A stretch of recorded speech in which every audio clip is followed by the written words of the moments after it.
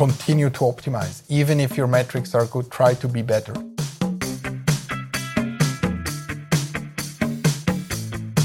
Welcome to the Swisspreneur Show, a podcast about startup stories and hands-on learnings from experienced entrepreneurs.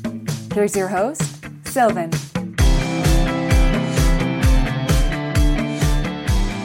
Jeremias, welcome back to the second episode of the Swisspreneur Show. Thanks for being here again. Today we're going to talk about launching fast growth in a Swiss startup.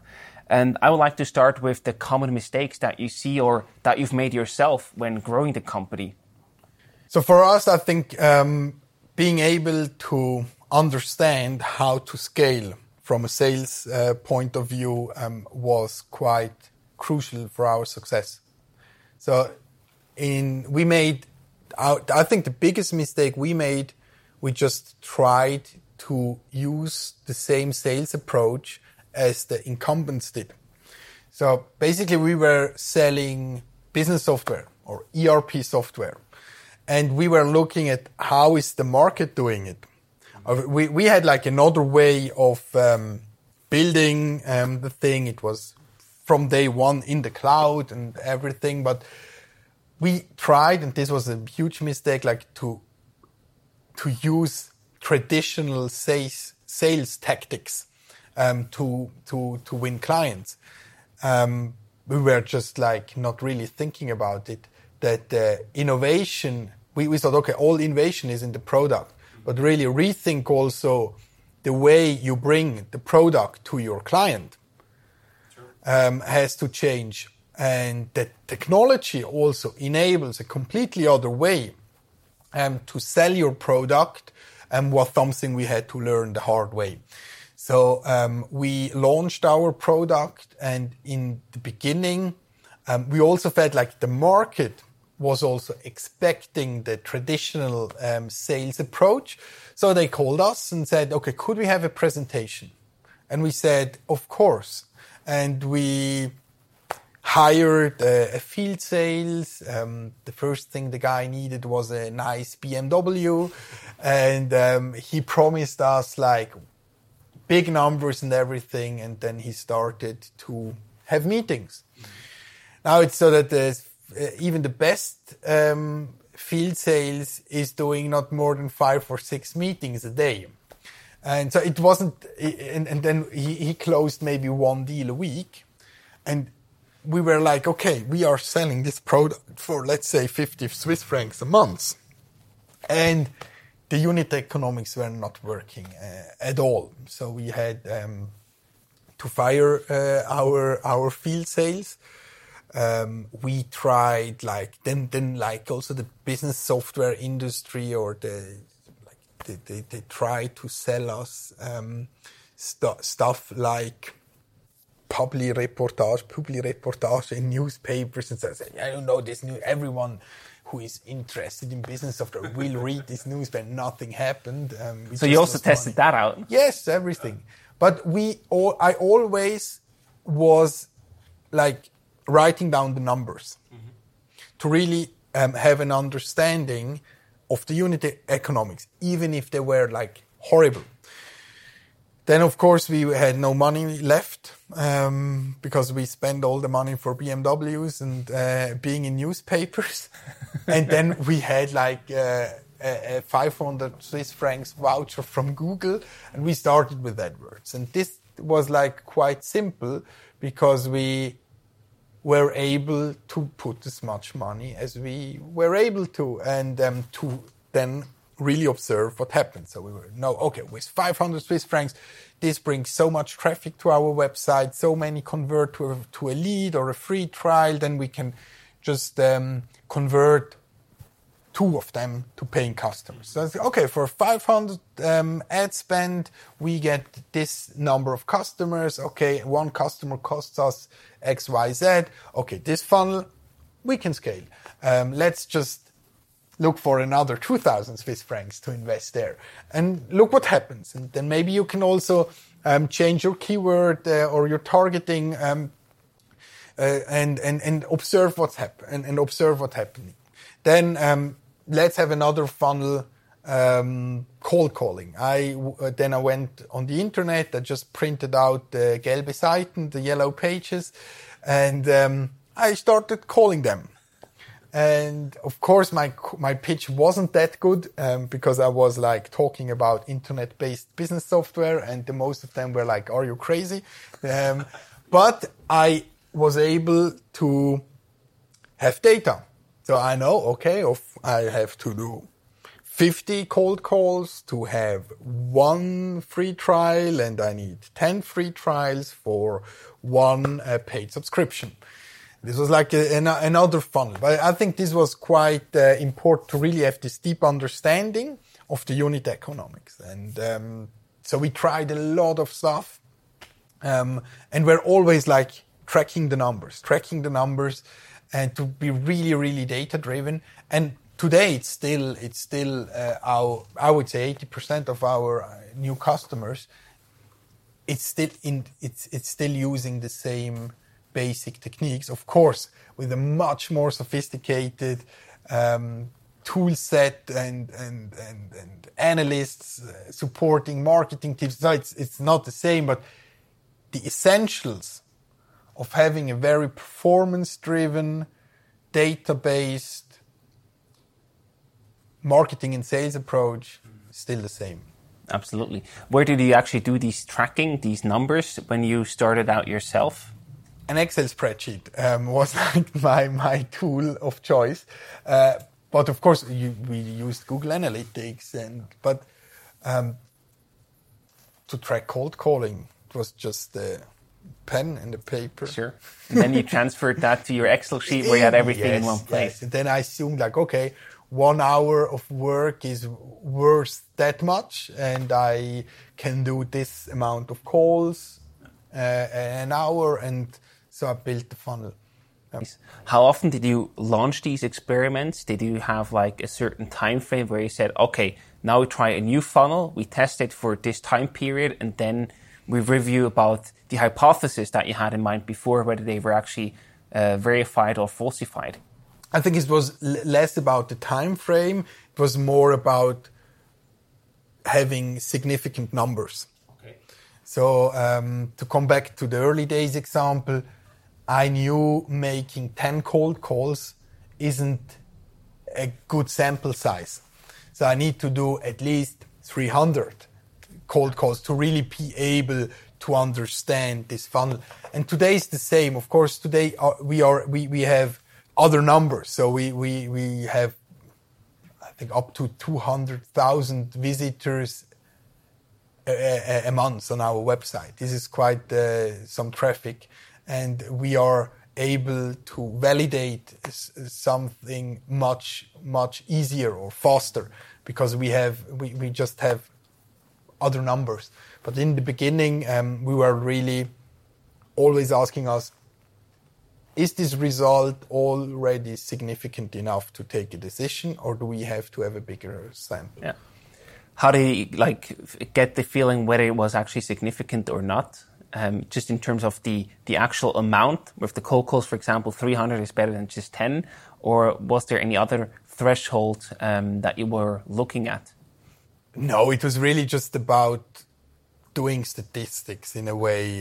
It works. So it was, and of course it's not that, because then you start, if you see something is working, you start like improving it. And then you add something and the test continues. So it's not just about running a test. You then maybe after a first period, you already have some first learning, you adapt, you test again. So I think it's a continuous approach. And we weren't that scientific about sample sizes.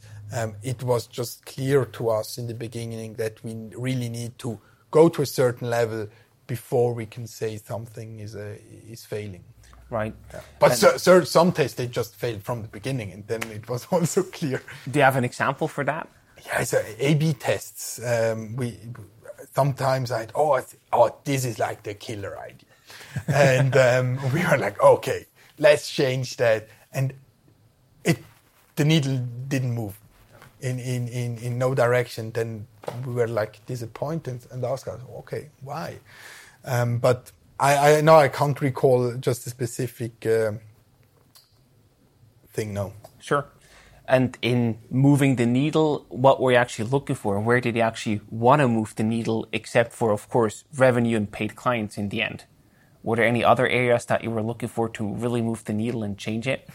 So from a sales perspective, it was always about also sales efficiency, to have like reasonable customer acquisition costs. And I think the main driver are conversion rates through your funnel.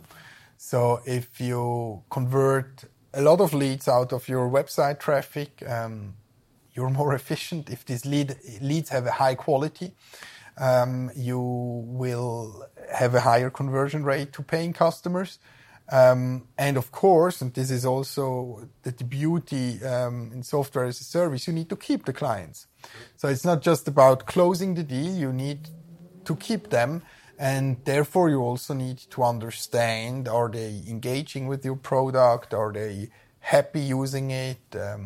What are they missing? Are they maybe thinking about canceling? So when is renewal coming? So this type of stuff is also very important. So the funnel isn't like finished when the deal is closed. The funnel always restarts because the clients, you need to keep them. And yeah. What activities have you done in that regard for the customer success? We have a customer success team. They help really the clients to engage, especially as we were moving into the mass market. So in the beginning, we had like the early adopters. I think the most used browser for using Bexeo was Safari. So the Mac community, the cool guys in the beginning, and they didn't need so much support. They were able to start by themselves, and they wanted to do it. There was like this kind of customers who likes to set up new technical solutions and to be like, part of the avant-garde using cloud tools. But then when we started to really have more traction in the mass market, the customers says, yeah, it's nice, but could you please just set up? I send you the Excel sheet with all my contacts, but please, I pay for it. Do it for me. Right. So we also launched a service offering with so-called implementation services, where we really help the people to set up their account. As you already said, like certain stuff is complex, and we help the customers with this stuff. So I think this is things where we see it has a huge impact on how customers engage, and we clearly see that engaged customers they stay on board.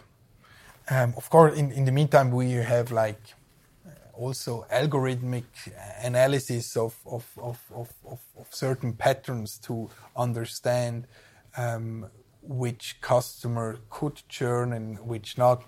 But in the end, if someone isn't using your product, he will cancel it, of course, of course. And so make sure they use your product, make sure they're happy using it, and they really receive the value and worth the money. I think that's the basic. So this is also why, to come back to the numbers, for us, and the customer acquisition cost I mentioned before is like one part. The other part is then, of course, the customer lifetime value. So how long does the customer stay on board? Is the customer like also maybe upgrading? Can you grow by expanding on an existing base, or can you only grow by adding new customers? I think a healthy software service company has to do both. So you need to grow from your base, but also from new clients. And is there anything that you did to really increase the usage of your existing customers? You know, that they use your tool more often, more frequent, and therefore also reduce the chance of churning away? I think we are so we really started with the thing small businesses need every day, like having a proper history on your clients, having all your client data from quote to cash, to have the real product, because this is what really matters to the entrepreneur. It's not accounting. Accounting is boring, and accounting is not running the business. Accounting is just like describing the business. But to run the business, you need to acquire clients, you need to invoice, you need to create quotes, you need to keep track of your stock, you need to this kind. And this is also what it's more fun. So I, as an entrepreneur, always liked to write invoices. Creating an invoice is fun. But of course, you do not want to lose time doing it. But so we really started with this part in our product. Mm-hmm. The thing we as entrepreneurs felt we would love to do this every day. And also to have this feeling of logging in and say, okay, this invoice has been paid. And there is banking is a very important module where you just can reconcile your bank account within minutes. And this gives you a feeling of control as an entrepreneur. It's not accounting. So this is also why accounting was not part of our core offering in the business in the beginning. And we clearly see people engaging, using these kind of modules I just mentioned. They stay on board. What you also want to have as a software business is ideally a negative churn, so that you win more clients from your existing client base than you actually lose. Is there anything of that sort that you do to encourage, like referrals, for example, that really puts you in that spot where you win more clients than you lose from your existing customer base? Yes, of course, we have like incentives for referrals. We, in general, I think that the most important thing to generate referrals is just to do a good job, to have a good product, to have good customer service, and we're pretty good in that. Of course, sometimes we also fail, but this is crucial to really be there for your customers, provide a great solution, and they will recommend you. Negative churn more on the revenue side. Of course, you can do a lot to like increase the customer value by adding other products, by adding more seats, or to switch them to higher value plans. This is also like a possibility. And how do you do that? Do you just call the people when you see any certain movements, or what's the process there? We really try to contact the customer when it makes sense. But yes, it's a mix, like email, in-app messages, email flows, content, but also calls. Now, let's also look at the hypothesis that you set up at the beginning when you actually test a new funnel or a new channel. Can you give us like any example what makes a good hypothesis that you actually want to test? Then you run the test, and then you can make a decision whether you should continue with that channel, with that funnel or not. So I think the most important thing is to define success and failure. Because you can run an experiment, but if you do not know if it's a failure or not, you will run it forever or too long. And you need then also be good in failing. And it's not like the best thing we can do in Switzerland. So to have this culture of failing fast is important. So for me, it's better to fail fast than to fail slowly, because failing slowly just costs too much money. But this is like a permanent challenge, because no one wants to fail. No one. But I think this is like the most important thing about being test-driven, is to be very, very clear on success and failure. And is there one good example where you say, okay, this is a successful outcome out of this test, out of this funnel, and this is a not successful outcome? Do you have like any example that you could give us so people can actually imagine something, how that looks like in practice? Yeah, so if you have like a 10% uptick on your conversion rate, and you were aiming to improve a conversion rate within certain test, that's good. If you are trying to drive engagement with the module, and you run a campaign to do that, and you see how the group you addressed is engaging, that's good. If overall engagement of the module is going up from some way, but you just communicate to one group, probably I would not call the test a success, but there are maybe other reasons why engagement is going up. So you really need to be clear of like, what am I doing and how it's related to the results. You also need to be clear about your lifetime value and customer acquisition costs. Yes. Probably one of the most important or the two most important metrics in the whole game. Yes, they are holy. The holy grail, basically. The holy metrics, yeah. How do you actually, how do you measure them in practice? Because it sounds easy in theory, but sometimes in practice it can be a bit more difficult to really allocate the real cost and so on. So how do you measure them in real life, in practice, when you run these tests? So for us, they are like more optimistic ways and more pessimistic ways to look at these metrics and also to measure. We always try to have like a fair view on it, and but also to be comparable with the market. So we are like including all the efforts in our customer acquisition costs, not only marketing spend, but also the sales guys, the rent of the office space they need. So really, it's fully loaded, and on the customer lifetime value is calculated with the churn rate, so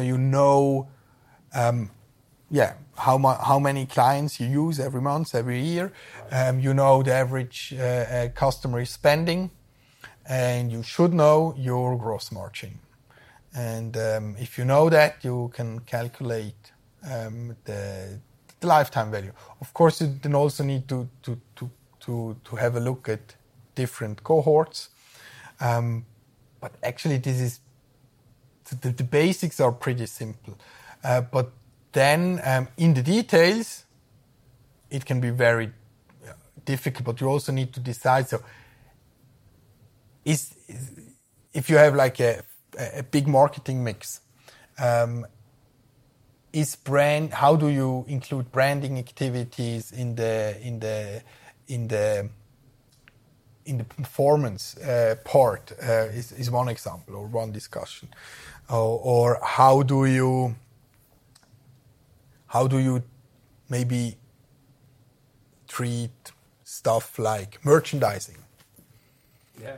Is merchandising part of your customer acquisition cost? I don't know. It's just you need to be then clear on this kind of stuff. Right. But yeah,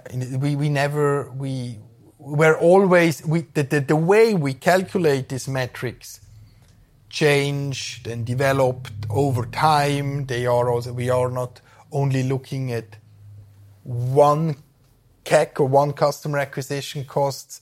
So we look at the fully loaded, including all the costs. We look at marketing costs only to see how is the marketing spend efficiency.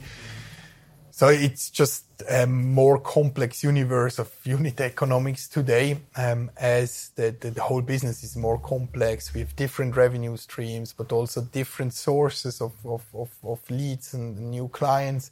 So in the beginning, it was really just an Excel sheet and myself, and now it's a team of analysts doing this kind of stuff. But the basics, the underlying logic of a healthy software as a service business remains the same. What's like a good ratio that you should aim for in terms of lifetime value versus customer acquisition costs? I think 4 is like so between 3.5 and 4.5. It also depends on the growth and the pace you have and the stage you're as a company in, and maybe you can also accept for a certain time a lower ratio. But in the industry, I would say 4, 3.5 or 4 is okay. Because if it's too high, you are not growing enough. Because then if your ratio is too high, you should spend much more in marketing and sales. Yeah. So you really need to keep the balance. And if it's too low, you need to understand why. So do you have like more a lifetime issue, or are you just wasting money on marketing? So I think drilling down this unit economics to really understand where is the issue, where do I have potential, this is great. This is really great and helps a lot to lead your business. And this also shows that it's incredibly important to be a data-driven company from day one on, basically. How do you really, get your company to that level, and also what tools do you use along that process that then go beyond Excel after the initial starting phase? One very important thing is to hire people with the same mindset. I think one important hire there was my COO. He runs marketing, sales, customer success, partner management, all the customer-facing teams, and this guy is just insane. I always thought I'm a freak of marketing and sales data, but he just brought it to the completely other level. So his first hire when he came in was an analyst. And we built the whole reporting and tracking stack. And you ask for tools we are using today to do all that. Actually, I don't know. Yeah, we have Tableau and I think another one to show the data, what's underneath, under the hood. A lot of stuff. Makes sense. I mean, yeah, if you're and for subscription management, we use Zuora. So a lot of reports, Zuora is quite a standard tool, come from there. But it's more about the culture and the mindset than about the tools. Because the thing we were doing with Excel, and sometimes we are still using Excel today, because not everything is automated, but I think it's more about the mindset than about the tooling. To have the people really thinking that way. So we were always discussing how can we measure stuff. We once tried ads on buses. Mm-hmm. And so we tried to measure the success of ads on buses. Or same with TV. So when we started with with performance marketing like SEA or SEO, and everything is trackable. It's kind of easy. But when you then add like more traditional marketing measures to your mix, like events, like traditional ads, TV ads, it's more complex. So we also had to figure out how can we measure this kind of stuff. One, and I was talking about the buses.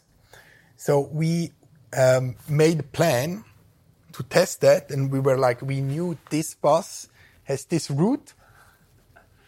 So, and he's driving, 5 times a day from this village to this village. Mm-hmm. And we then checked all the zip codes of this area, and we then took a sample of free trials in this region without ads on buses, and then we compared it after after 1 month with ads on buses, and to just see if there's a change in this very, very tiny little region. And unfortunately, no change, but we had and as I said, we had defined in the beginning, how is success defined? How are we measuring success? And with that also, how are we measuring failure? And I think this is a good example also for a test we did recently. I think, this is a very good illustration of the mindset.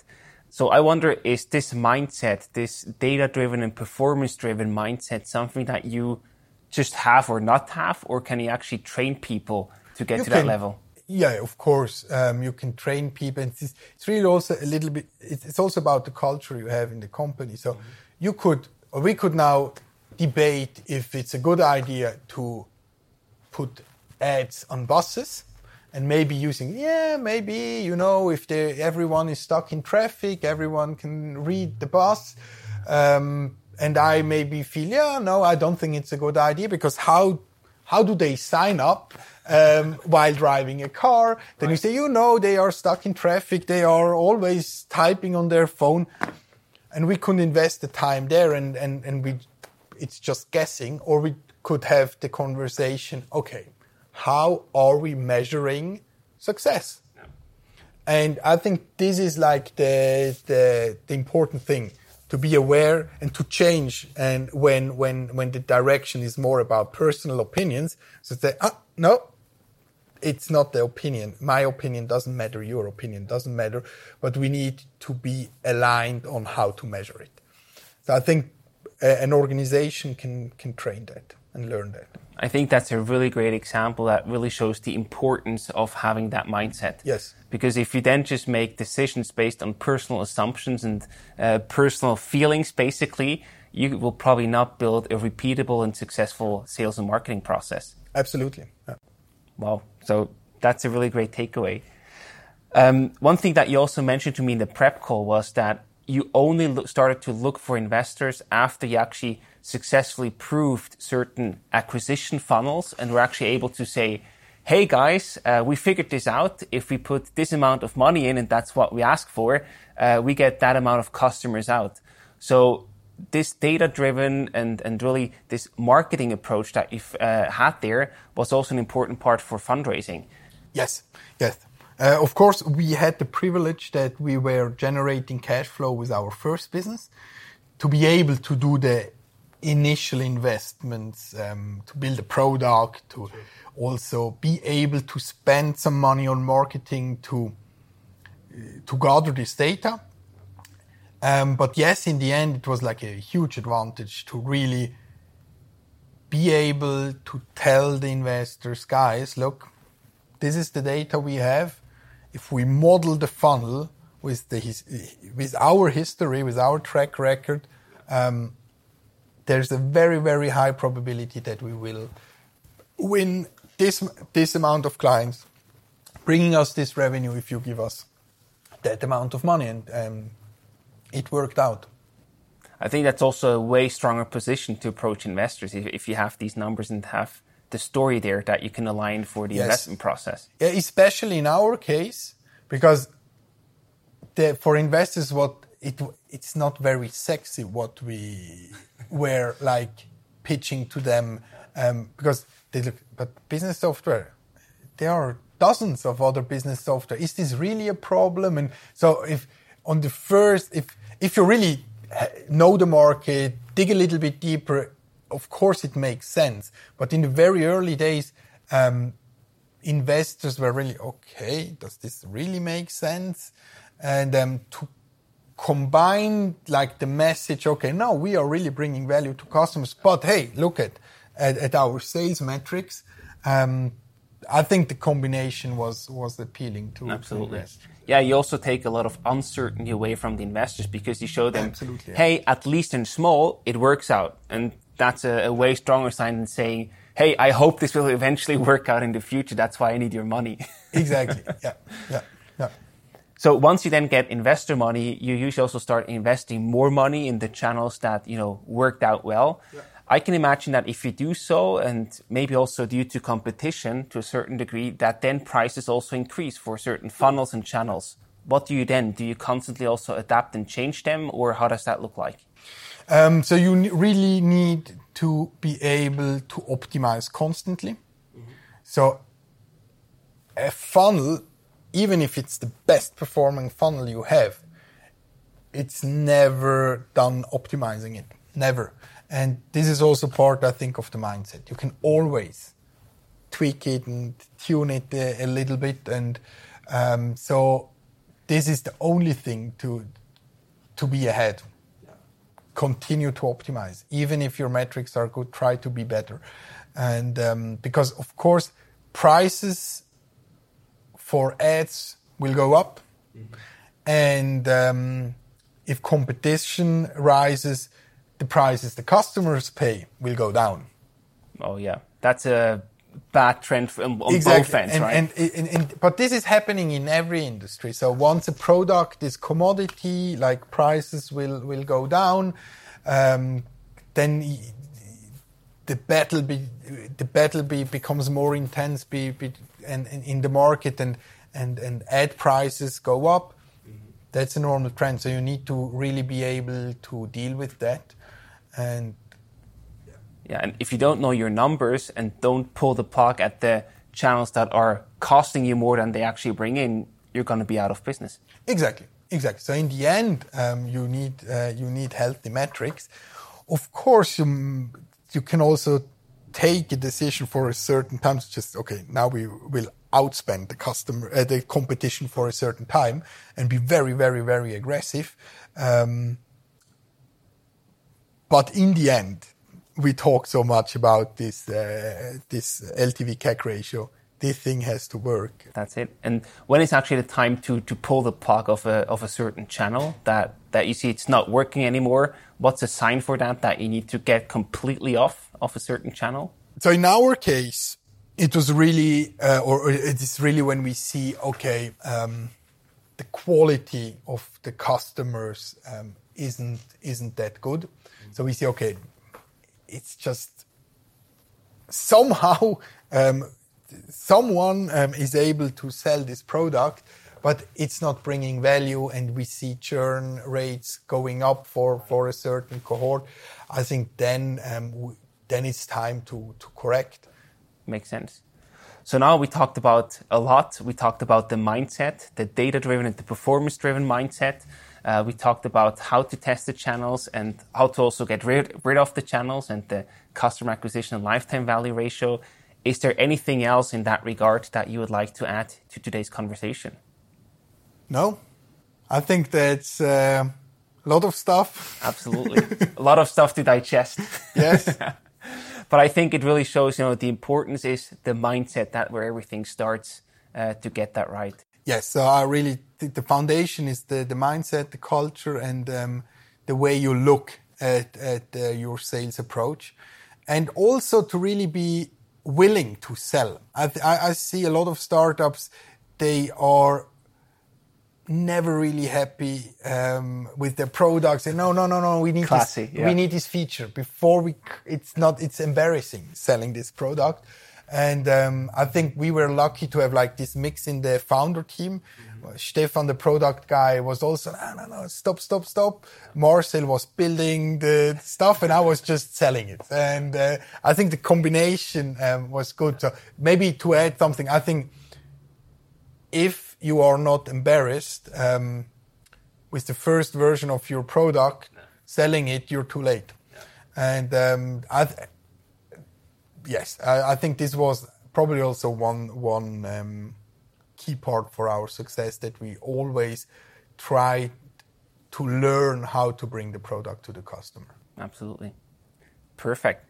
So what we have prepared for you for the end of this session are some rapid fire questions. Oh, yeah. I give you a selection or just a short question, and you can answer it in 1 or 2 sentences. Are you ready? No. Go ahead. We start anyway. Zurich or Rapperswil? Rapperswil. Why? I like the close by mountains. Good point. Wealth or happiness? Happiness. What makes you smile? Other people smile. Exit or profitable company? I like both. Yes. Fair point. And where do you go to think? On my bike or underwater. Awesome. Cool. Jeremias, thank you so much for these valuable insights. I think many people will be hopefully inspired and take something away that they can apply to their businesses.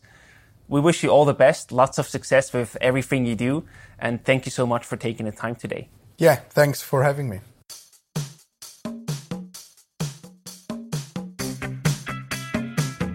Thank you for tuning into today's episode. Stay connected with the Swisspreneur community through our LinkedIn and Instagram profiles. Make sure to subscribe to our show on whatever podcast platform you're using. See you next week for a brand new episode of the Swisspreneur Show.